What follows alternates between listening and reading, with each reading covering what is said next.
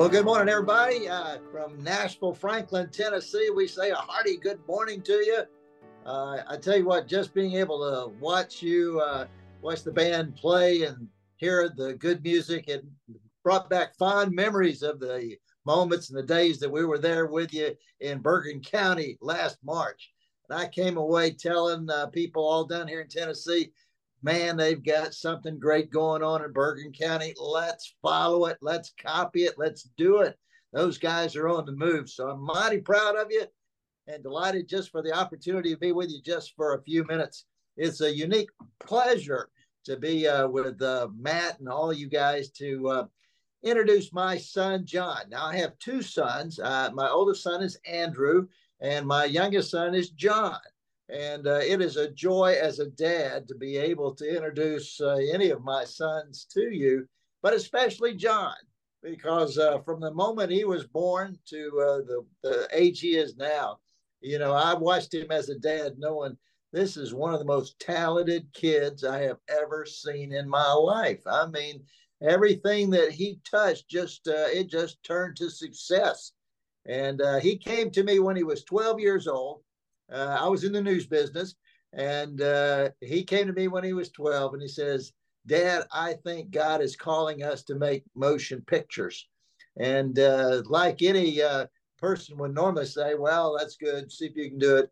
Now, I thought, man, he's on to something. So I said, go for it. And so for the rest of his life, he's been making motion pictures. Started out making little videos around the church about missionaries, and they were very good, and they even got better to the point where for the last 25 years he's been renowned at whatever he does.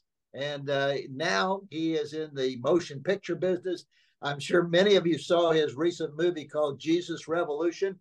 It's been regarded as one of the two most important faith-based movies this year. There's been two movies that have turned Hollywood on their heads, and it was Jesus Revolution and also Sound of Freedom. Those are the top two movies representing the faith-based community and all of America this year. Matter of fact, Jon and his team just won their 10th Dove Award for motion pictures here in Nashville here about 2 weeks ago, and they were on TBN receiving their Dove Award. So it's an exciting thing to see what's going on in faith-based motion pictures. As a result of what Jon and his team have done, every major production company in Hollywood has now opened a faith-based division to make quality faith-based movies. But it's Jon and Andy and all of the team that have now become the gold standard for the way you measure what a quality faith-based movie is all about. And one last thing I'll let you know that's unique about Jon. I didn't even know this until Jesus Revolution came out, but he is the first director in the history of Hollywood to ever receive 4 A-plus grades, 4 in a row of A-plus quality movies than any director in all of Hollywood history. Most directors, if they get 1 A-plus, that's one. He's gotten 4 in a row, and that has never been done in the history of Hollywood. So he's quite accomplished. I'm mighty proud of him. I'm a proud daddy, as you can tell, not only for what he's accomplished, but the man he has become. So I want you to enjoy meeting my son, Jon Erwin. Hey guys, I'm Jon. Gosh, I'm looking at a camera that's the stage, which I really appreciate the praise and worship. Great. There you go. Yes, I was hoping you could do that very thing. Good to see you guys. Thanks for spinning the camera around. I wanted to be able to see the audience, but great to meet you. Yeah, the 4 A+ cinema score is probably the only time and only way I could get an A+ in anything. I think when I was I had to do the lesser things on my resume. I had to do kindergarten twice because I was an ADHD nightmare, disturbance to the class. And it was sort of that Star Trek principle of like the needs of the many outweigh the needs of the one, you know? So it's like, for the sake of everyone else, Jon, you stay right here. And so but I was creative. Grateful to be here, and I'd love to just share my story. I'm sure I was prepared for this several times by my dad and by my assistant, but having said that, I don't really know exactly how long I'm supposed to talk. It's something very similar to Chris Pratt in the Lego movie when he's like, yeah, and they're like, were you listening? They're like, yeah, I got it, but say it all again, because I wasn't listening. So just someone on screen like wave their hands when I'm supposed to shut up or answer questions. But great to meet all of you, and I really love you and appreciate the introduction. I think if there's anything to know, you should know that God is just on the move in Hollywood. Christianity is really reclaiming its voice in Hollywood, and I think we serve the greatest storyteller of all time, and so this is definitely a business that we should be in. And we're in such a very interesting time in the history of the world and in the history of Christianity. I find it interesting that sort of the great to-do list. The number one item is to get the gospel to the world. I think it's in Matthew 24. I think when Jesus' disciples say, what's the sign of your coming and of the end of the age? And Jesus rattles off a lot of stuff that, seems very relevant today, wars and rumors of wars and famines and all these things. And you get to this verse, he who endures to the end shall be saved. And sometimes I think we sort of live there, just like it's terrible. Let's just wait and endure till the end. And it's easy to feel that way, but that's not where the passage ends. He says, this gospel of the kingdom will go to all nations as a testimony. And then the end will come. And I just feel like sometimes, as hard as the world is, as hard as life is, we forget that, we have more opportunities to share the gospel than every generation before us combined. And when Jesus says to his disciples, go to all the world, they didn't even know how big the world was, didn't even know the continent that we were on right now existed. And in this distance medley relay of the 2 millennia of Christianity, we're finally at a point where we can say, we can get this job done in our time. We can get the gospel to the whole world, because the whole world is so knit together by technology. And I think what's necessary there mainly is a new mindset. I like when Jesus says to Peter, on this rock I'll build my church, and the gates of hell will not prevail against it. A gate's not a weapon. Nobody's going to throw a gate at you. Nobody's going to attack you with a gate. Gates are meant to be stormed. And I think that's the attitude that we should have in business and in industry. And we should get after it. We should, I like when Paul says of David that he served the purposes of God in his generation, and it's fun to say, the purposes of God never change. The gospel never changes, but a generation is constantly changing, and we got to figure out how to serve God in our time. And a big part of that is harnessing the methods of our time. And I think entertainment is an important one. And that's certainly what God's called me to. And I'll tell you just my story very as briefly as I can. Although my wife and friends tell me I like to talk. The good news is that I'm in LA the way this worked out. And so I'm barely coherent, but I'm grateful to be here and to be with you. So my journey did start when I was 12, and then in earnest when there's parts of this story that I wouldn't that I'm not recommending. It's just what happened. And when I was 15, a cameraman, I was an intern for a cameraman, and a cameraman got sick at a University of Alabama football game, and I guess I could say roll tide. We born and raised in Birmingham, Alabama, and my mentor called me and said, "Hey, Jon, somebody's gotten sick at this game. The kickoff's in 3 hours. Get over here right now. Don't tell anyone how old you are. Don't tell anyone you've never done this before. Basically lie about everything, but they need a guy, and get over here." And so, I mean, lying, first of all, is a stretch. It was just neglecting to inform anyone of my age. And no, I'm not saying anyone should do this. And so I immediately told my dad, because I didn't even have my learner's permit at the time. And to his credit, he drove me quickly to the University of Alabama, dropped me off like 4 blocks away because I didn't want anyone to know I couldn't drive. And then I walked up trying to, speak in deeper tones and act older. And I just had the time of my life. I mean, I had worked on little cameras before, and these, if you've ever been to a sporting event, these cameras are massive, and it's like they're just basically telescopes, and set up like a motorcycle. And if you throw this thing called an extender in, which doubles the lens, you can zoom all the way into like a quarter of the moon. So I don't know what they were thinking in the production truck, but I'm this, conservative homeschool kid that's never done much of anything, just zooming this camera in and out of the moon, just having the time of my life. And it was amazing. And I had so much fun. They paid me $300. I had never seen that much money before. And so I was in at that point. School didn't mean much to me after that. So I very quickly got a call because, in God's providence, Birmingham, Alabama is right in the heart of the SEC, which is the best conference anyway.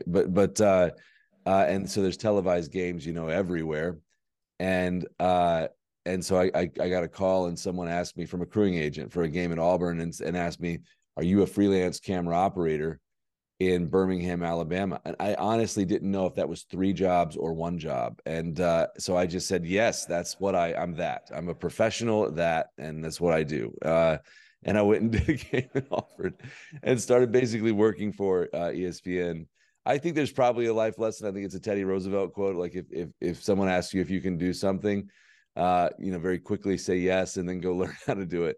And I do believe that you can learn just about anything. And sometimes it's best to just jump in.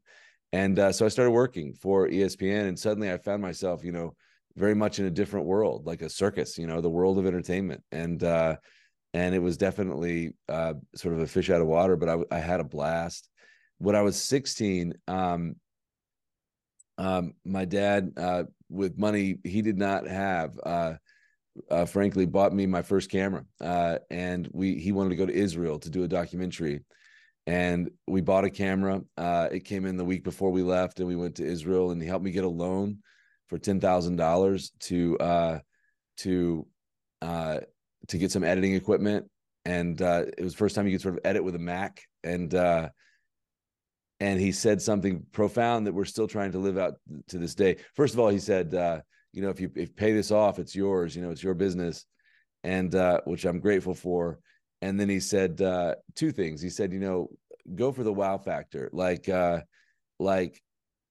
make the audience say, wow, good is not good enough, which we're still, we call quality like the unattainable quest. And I do think that there's something to, as Christians, whatever we do, we should just pour ourselves into. And, Bruce Springsteen said, it's not our job to make it easy. It's our job to make it worth it.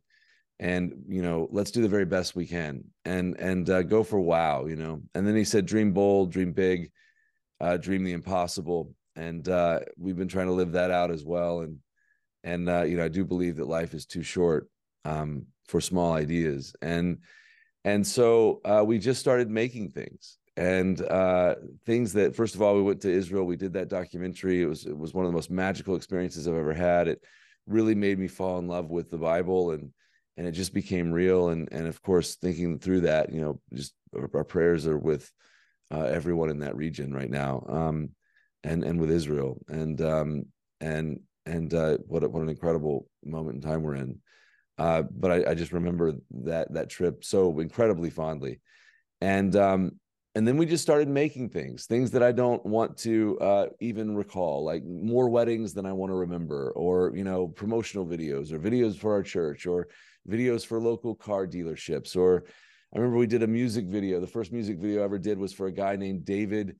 He was a car dealer, but he also had dreams and aspirations of being a country music star. And he called himself David Hollywood Nashville Jones. And I'm like, pick one. You can't be both of those things. You can be David Hollywood Jones or David Nashville Jones, but you can't be David. But that was his name. And we did a music video. We did all kinds of things. And I think that and just little bit by little bit learned. And I think that's one of the other things that at least Christians in my industry don't appreciate.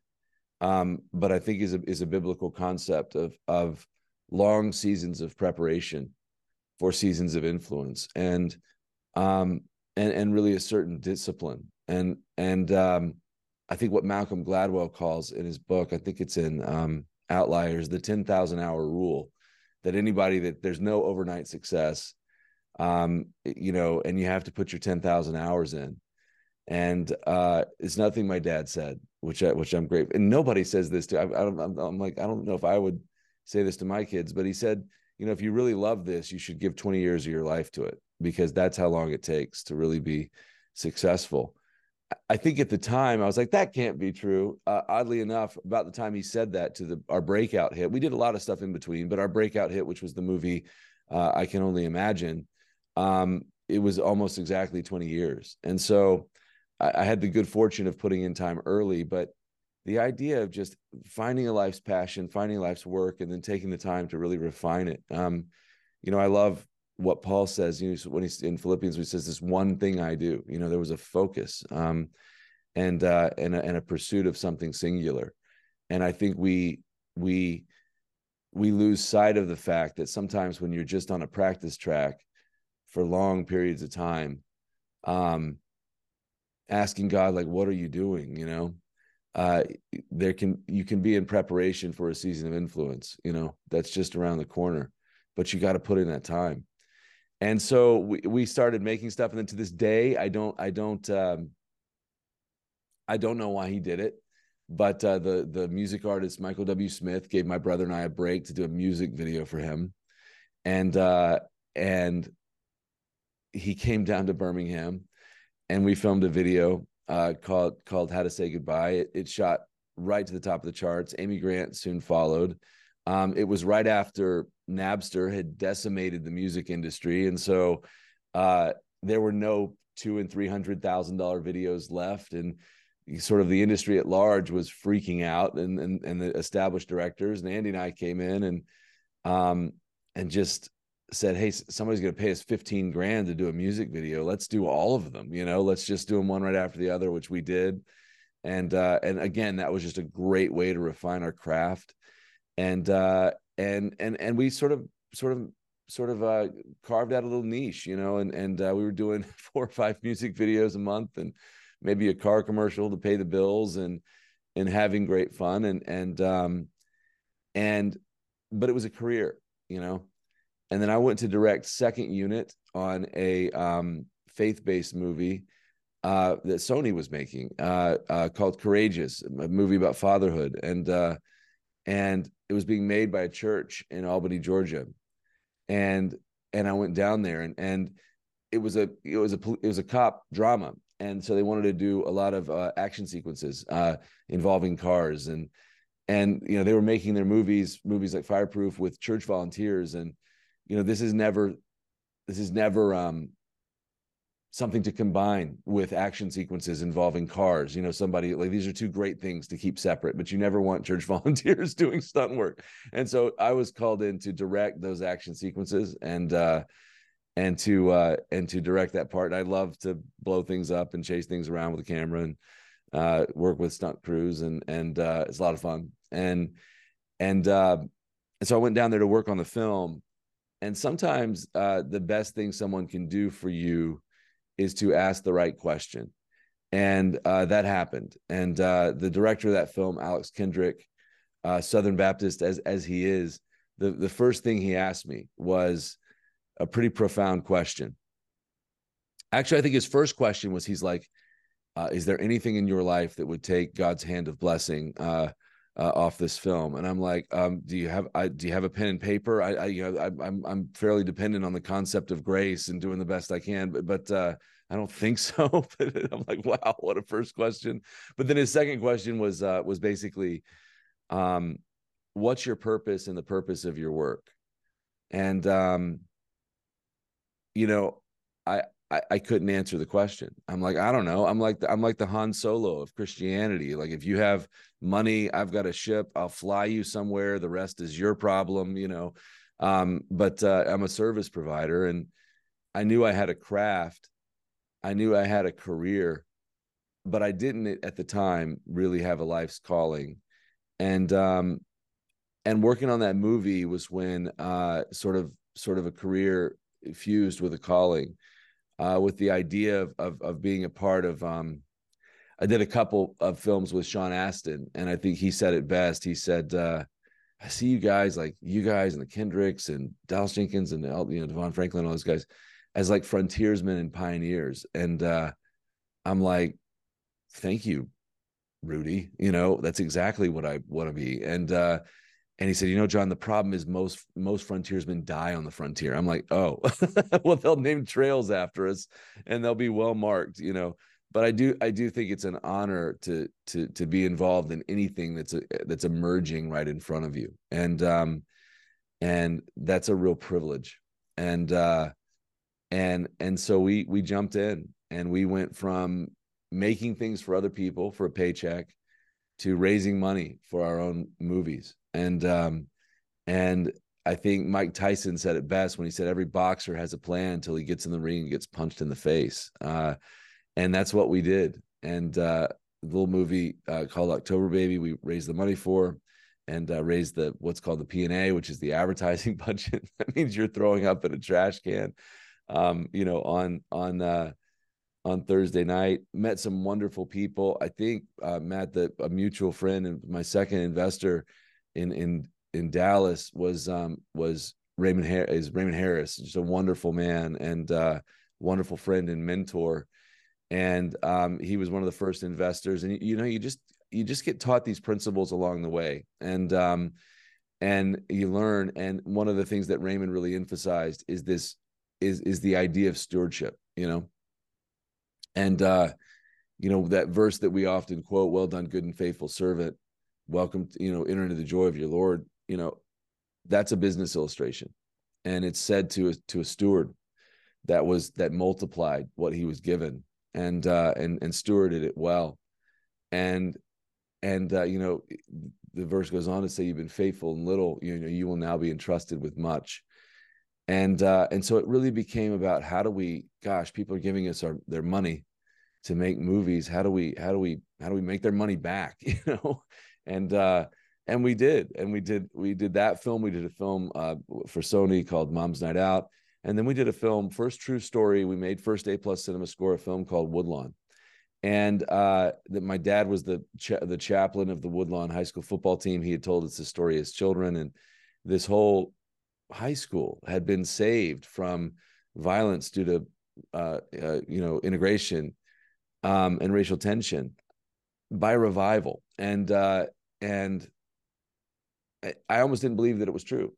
And as I researched it, I stumbled on a magazine from 1971, and I bought it on eBay, and it had a psychedelic cover, sort of portrait of Jesus, and it said the Jesus Revolution. And I read that article, and just this article of this sweeping spiritual awakening that was happening in the most unlikely of places at the time with hippies. And I fell in love with that story even then. And I was like, God was doing this not only at Woodlawn High School, but all over the nation. And we made that movie. And it was the first time God really used the film. There was like over 25,000, high school students that gave their lives to Christ as a result of that movie. And I loved it. We cast John Voight as Bear Bryant, which was a real treat, first Academy Award-winning actor. But we had raised all the money to make the movie and about a third of the money to release the movie. And we didn't quite achieve the goals that we had wanted. We were sort of way out ahead over our skis. And it was the first time that we didn't get all the money back for the investors. We got most of it, about 2/3 of it back. But I'm super competitive. I'm like, either we win or let's play again, And but so I couldn't sleep at night. But I think there's a real risk in Christianity, and certainly in Christian art, that we sort of back up the finish line to the results achieved. And we say, well, God used it, the gospel got out, so it's okay that we didn't accomplish the financial goals we had for the movie. And I was not okay with that. And I launched into a 5-month postmortem, and we solicited a ton of criticism from people that cared about us, that were inside and outside of the campaign. We asked them what we did wrong. I've learned that feedback is really way more about the person listening than the person speaking, and creating an environment where the best idea can win and people can be candid and people feel comfortable really sharing what they think is essential to business. And we listened. And out of that came a 170-page playbook, and manifesto and sort of postmortem. And that was the whole playbook for I Can Only Imagine. Was born out of studying failure and really listening and calling it what it was. And I remember writing on the page, WOODLAWN financially, was a failure, and it's my fault. To lead is to forfeit the right to make excuses. And it was that study, and I really learned that it's actually failure that is the great teacher if you do it right, and if you learn. And so that whole playbook was so valuable. And we went back around the track, and we made all kinds of changes. We innovated a lot of things, and we deployed a new financial plan. And then we added margin to what we did. And we built the next film, I Can Only Imagine, to break even at the previous film's box office, which was $15 million.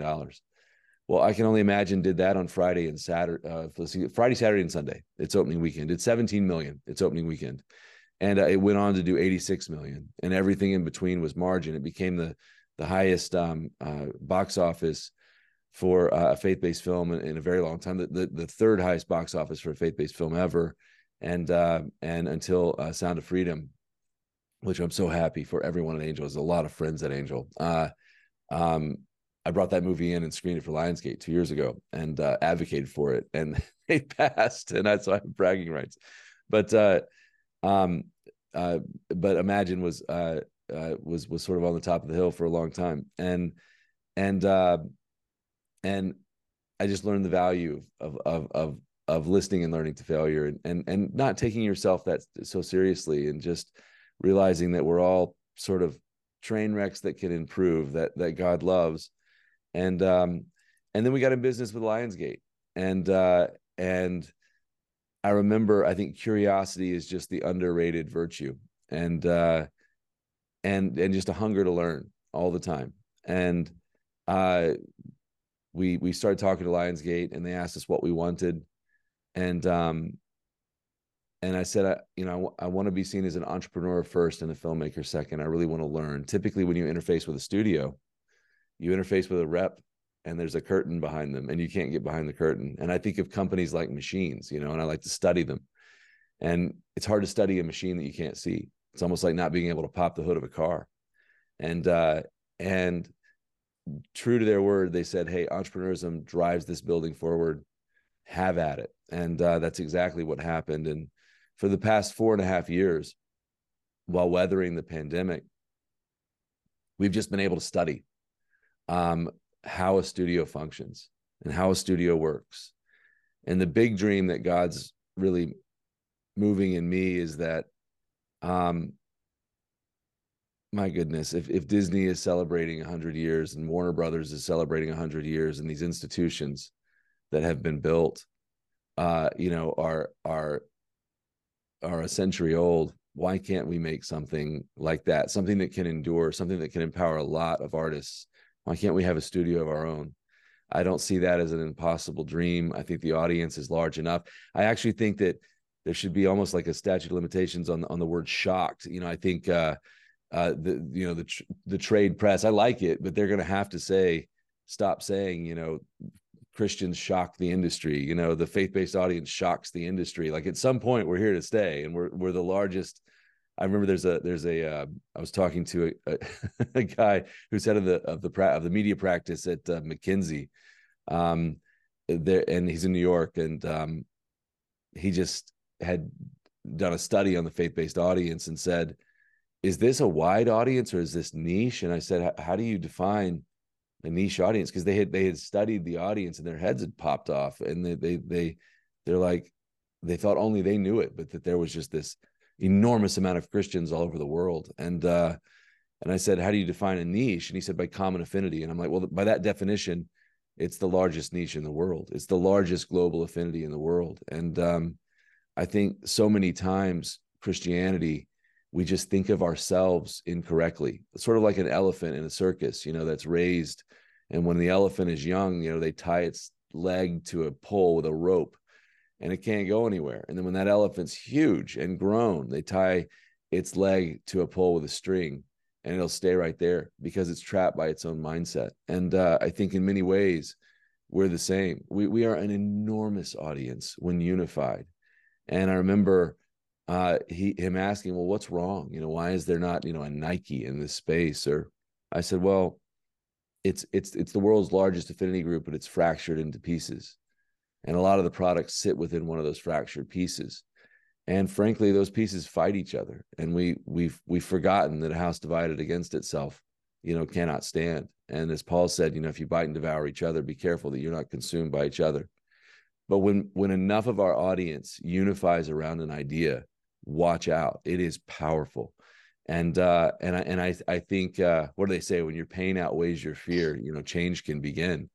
I think there's enough pain that we're willing to unify, which is exciting. And so that has led to our most recent film, which is Jesus Revolution, which is that magazine I bought all the way back on WOODLAWN.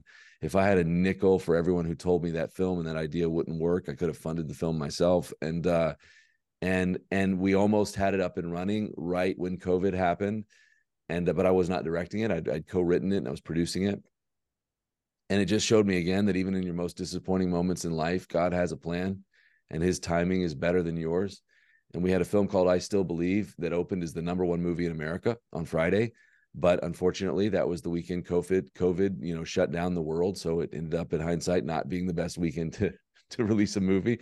My brother and I were directing American Underdog at the time. My writing partner was directing Jesus Revolution. And both films were obviously shut down, as was the rest of the industry. And it was a very disappointing week, sort of being at the top of the mountain all the way down to the bottom for reasons beyond your control. But as the COVID restrictions eased, we were able to make American Underdog first. And then we had to wait longer for Jesus Revolution because we had to have so many people together. And, you can't do a movie about revival when you can only have, 50 people and they all have to be 6 feet apart. In American Underdog, all the crowds in that movie are fake because of the problem with COVID. Los Angeles right so now. we made that film 3 a.m. and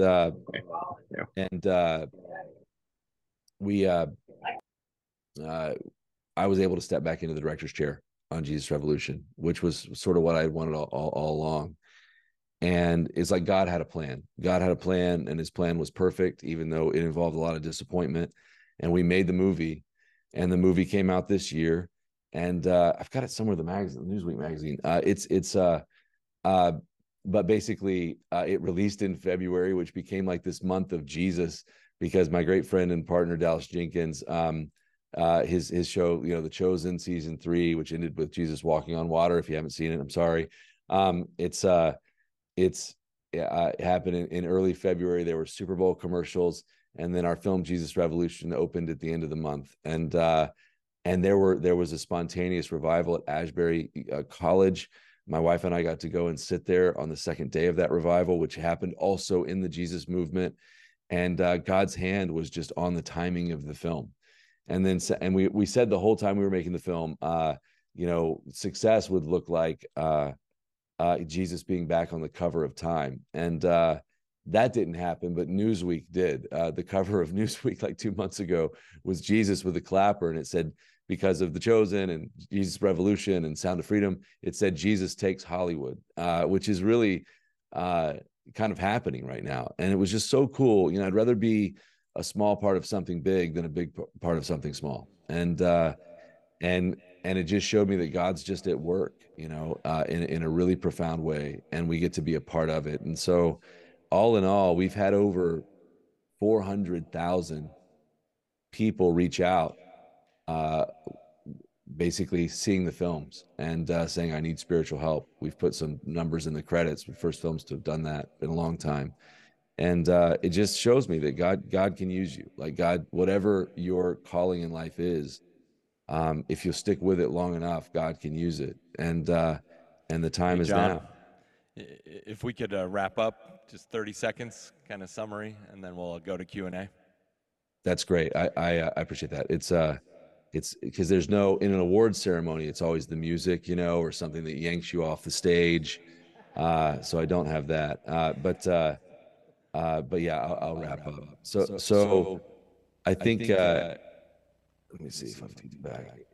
I think that, you know, I would say overall, it's time for us to embrace an attitude like Caleb in the Bible. You know, when he looked at that hill, or that mountain, he told Joshua, you know, that's the mountain I want. God, give me that mountain. You know, there's a few of us looking at the mountain with the Hollywood sign on it with that same attitude. God, give us this, you know. And I think that we should replace a mindset. We should replace the spirit of fear with the spirit of adventure, and we should replace a mindset of,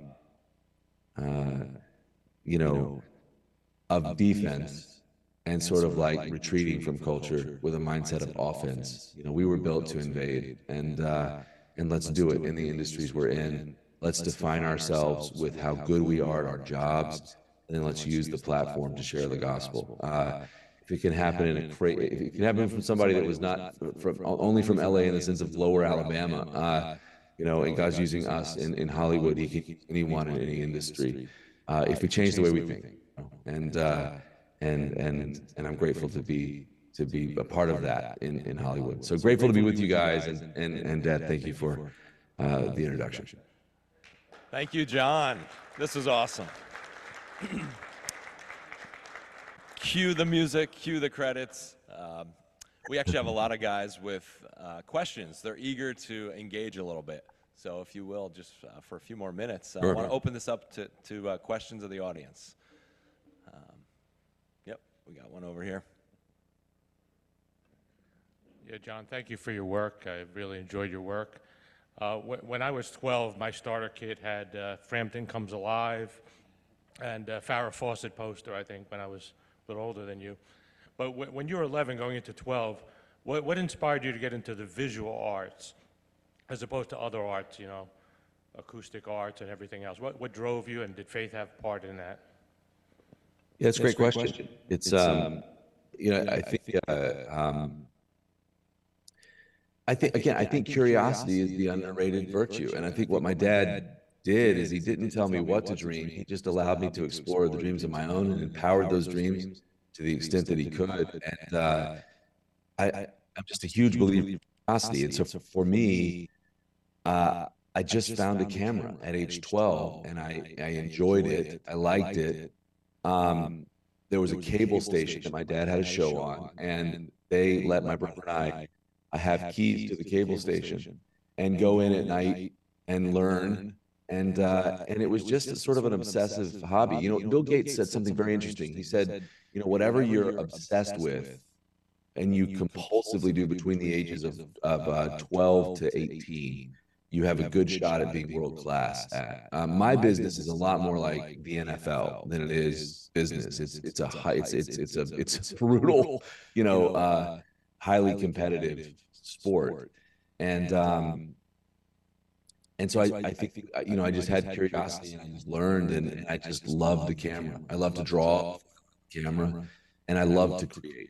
Above all, just that act of creation and manifesting an idea is sort of my my jam. And what I've learned is it transcends actually the visual arts. I've learned that there's a lot in my, one of the ways I'm unique is I love the business and the art, and I love the art in the business. And I've learned that the right business plan can be as creative as the right script.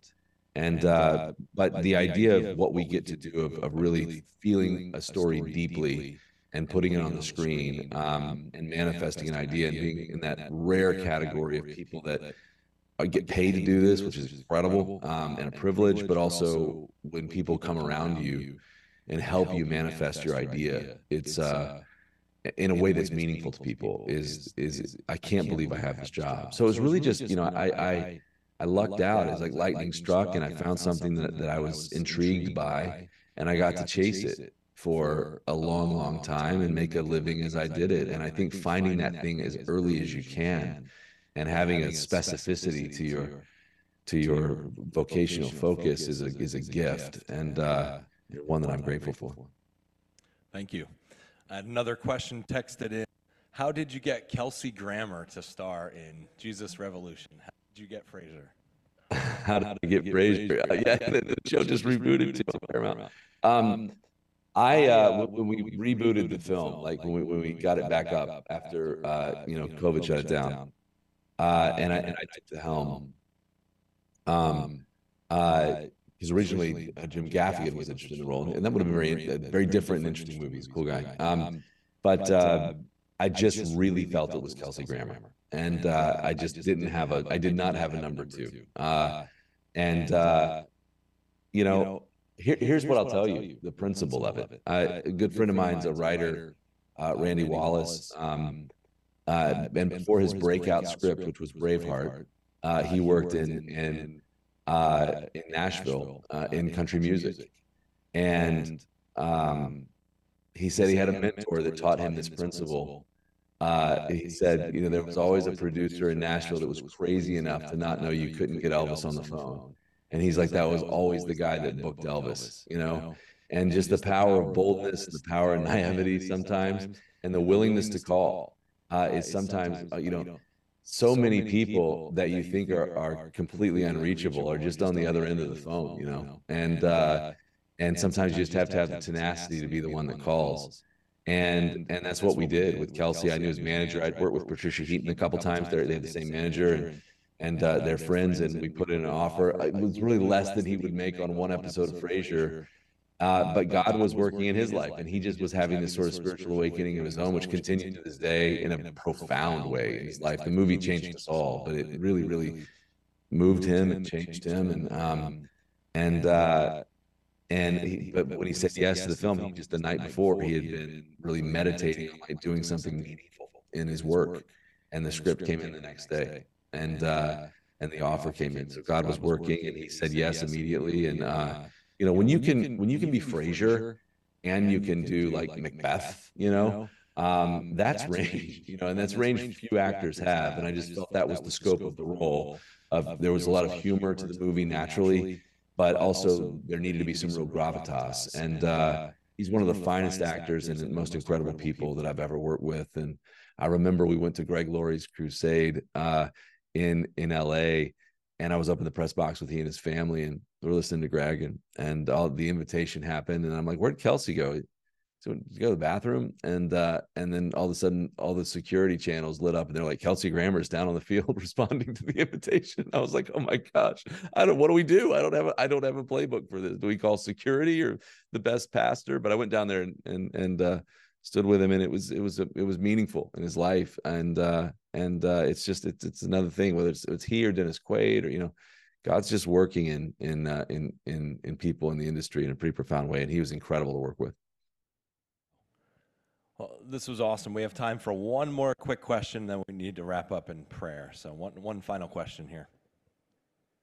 So Jon, I for one am incredibly impressed with all that you've been able to accomplish thus far in your life.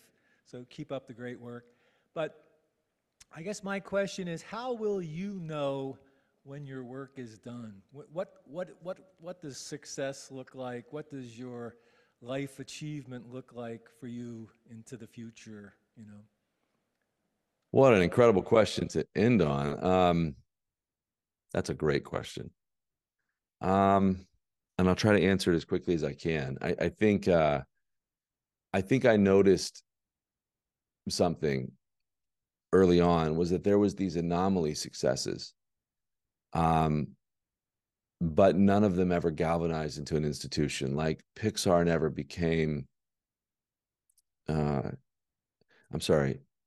Toy Story never became Pixar. Star Wars never became Lucasfilm, And there were these life-changing anomalies, and I'm grateful to, live in the house that one built, but I think the industry's so competitive and so sort of like volatile and cutthroat that when you win in entertainment, you want to hide it from everybody, like how you did it. And that's not a world-changing way to think, and so when we started with Lionsgate and went with this, with Kingdom Story Company, the question really became, what can we do together that none of us can do alone? And what can be built to last? And, I'm much more inspired by creating something. Just very quickly, our son, who's 9 now, and the heart and soul of our family, and hysterical. When he was 3, he had open heart surgery, and very unexpected and very risky. And at the time, I was directing a documentary on the Hollywood icon Steve McQueen, and it was coming out in theaters in the fall, and we were working on it as it was slated for release. So tickets were already being sold, and we were also in post on I Can Only Imagine, and we'd raised the money, and this happened with Sam. With the first rule of show business is the show must go on, and so I had to recruit and replace myself in the director's chair. And I had to empower someone else to do the job and will them on to success and guide them. And I remember, his name's Ben Smallbone, that came to direct the film. And I remember sitting in the audience when that film released. And Sam pulled through, and it was the scariest 2 weeks of our life, but it was bonding. And I was able to be there, and sat in the premiere of the movie thinking, Ben didn't do as good a job as I could have done with this film. He actually did better. He took the ideas to a layer of depth that I wouldn't have had time for, and added his own creativity. And I learned that I actually loved empowering someone else and guiding a team. I love that even more than doing the job myself. And that's when I thought, my goodness, we can scale this business, and my dream is that we can form something instead of competing with each other, and competing with, Pureflix and Hallmark and, all these other entities. Why can't we work together and go compete with Universal and Paramount, and build something that could take its place? And can you imagine if you could form an institution like that and get it going and get that flywheel turning? I'll give you an amazing stat. With Jesus Revolution, more people sat in theaters in that film than in a 7-week period than about 30 years of Harvest Crusades, with our partner Greg Laurie. That's the power. And this did a $25 million profit, this movie. And so the idea that we could get the gospel to be profitable and sustainable and enduring. So there's a line in that great play Hamilton where he says, "God help and forgive me. I want to build something that's going to outlive me." To me, the work will be done when we've created an institution that's profitable and sustainable and telling stories like this, and has the ability to do that for decades. That's and empowering others to do it. That would be success in my point of view, and a success beyond what we can do individually. Amen. That is awesome. Well, one final round of applause for Jon. Jon, thank you so much for your time, for getting up early, spending time with us. Thank you for your story and how God's been using you since the age of 12. You really inspired us. There were so many nuggets of wisdom in there. Thank you for your Star Wars reference. Thank you for the reminder of being on the offense. We were made to invade. Thank you for reminding us that we may be in a season of preparation for a season of influence. You really inspired us, and I really appreciate your story and testimony. Thank you. Privileged to be here. Yep.